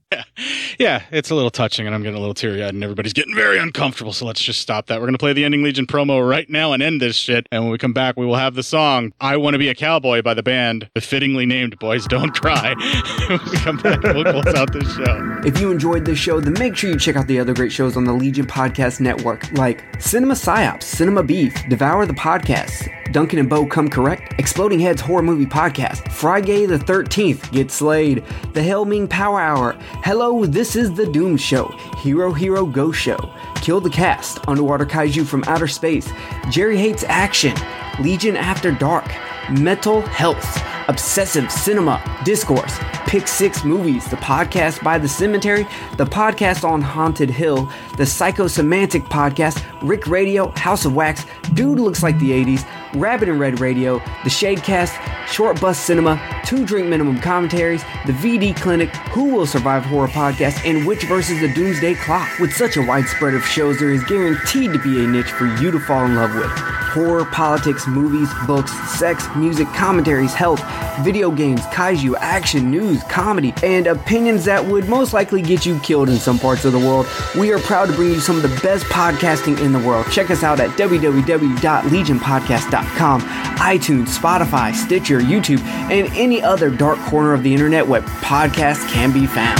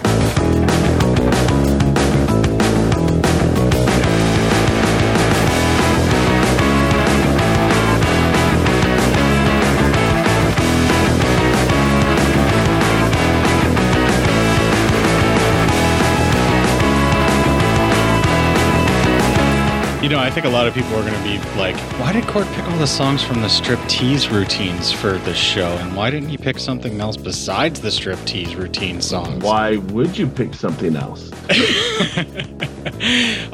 Mostly I picked it because that was the only like music that, you know, was like a just band playing a song. It wasn't like the score or the theme song of some sort. So that's why I picked it. It has nothing to do with the fact that while I may have watched The Last Boy Scout many, many times to find comfort for my mom, I also didn't hate watching Halle Berry dance in that cowboy outfit and chaps. Yeah, that wasn't bad. If you'd like to find the other instances where we bemoan trying to raise women up and make them be treated better in our world, and then simultaneously be the sexist pigs that we sound like when we talk about them. You can enjoy the beauty of something and still stick up for its rights to, to have its own autonomy. Yes. As they should. All the previous 417 instances where we have done that before on this show are available at our landing page on legionpodcast.com. We are Cinema Psyops there. Check it out. You can find me on the Legion Discord chat, and you can discuss whether or not we actually are part of the problem or part of the solution when it comes to feminist issues. You can let me know there on our Legion Discord chat. I have no fucking clue where I'm going with this. I have no clue at all where I'm going with this at all. Man, we better tread lightly at this point. I'm starting to feel some issues where we may or may not get canceled, and I don't want to lose our meme repository here. I brought it back. Oh, God.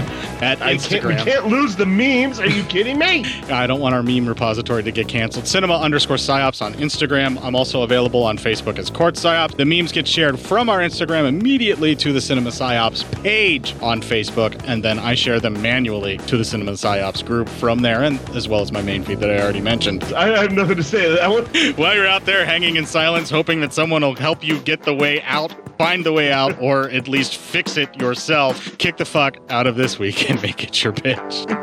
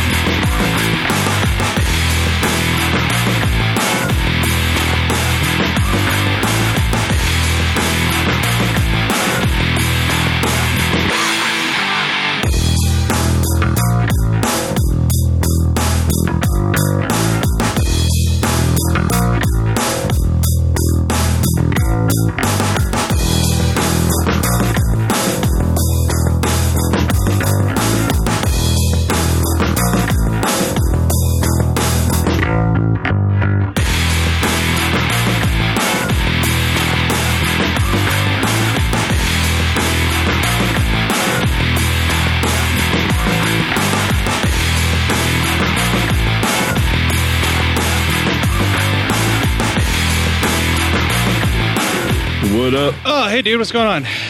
Not much. How you doing? I am stressed the fuck out. I hear that shit.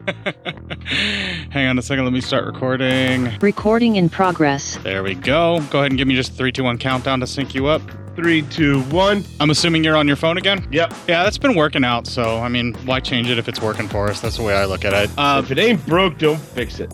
Long story short, once again, too late. The theme song for Year 9 is not done yet. It's not even fucking close. The episode that is supposed to start Year 9 that is due to out today to keep our weekly release, where it's consistent and, just basically reliably every single week and on time so that we've done it consecutively. That is currently in a state of, I don't know if that's going to happen today because I haven't even touched that fucking episode yet. And I still have a ton of work to do on the music, plus all the recording that we got to do right now tonight. And I had so much fucking work, I couldn't get anything done other than work this week. I worked like a 60-hour work week for my job. Just just trying to get a project done, man. Like I'm just stressed as fuck. So I'm looking to just unwind and just get fucking high as shit while we do this show. Word up. I don't know. Maybe we'll make it. Maybe we'll keep the consecutive release. I don't know. Maybe I'll be lame and just release something else for Year 9 as like a placeholder just so I can have that number, but that's lame and I know I'm not going to do it. So we'll see what happens. All right. So anyway, no fucking theme song. We should just fucking roll into the show. Let's do it. All right, I'm up first with The Last Boy Scouts. So I'm always going to be up first regardless of my episode number. Just FYI in the future. I'm the one that has to keep track of the episode numbers. That doesn't matter to you. Yeah. All right, so 3, 2, 1. 3, 2, 1. Hold on, I'm gonna be right back. Go ahead. I'm just gonna play the music. Go ahead. That's a happy home. I don't even care. Hang on, I want to make sure that I got all. No, it doesn't matter if I got all the clip in or not. That was only the second one. It doesn't fucking matter. Let's just fucking move on.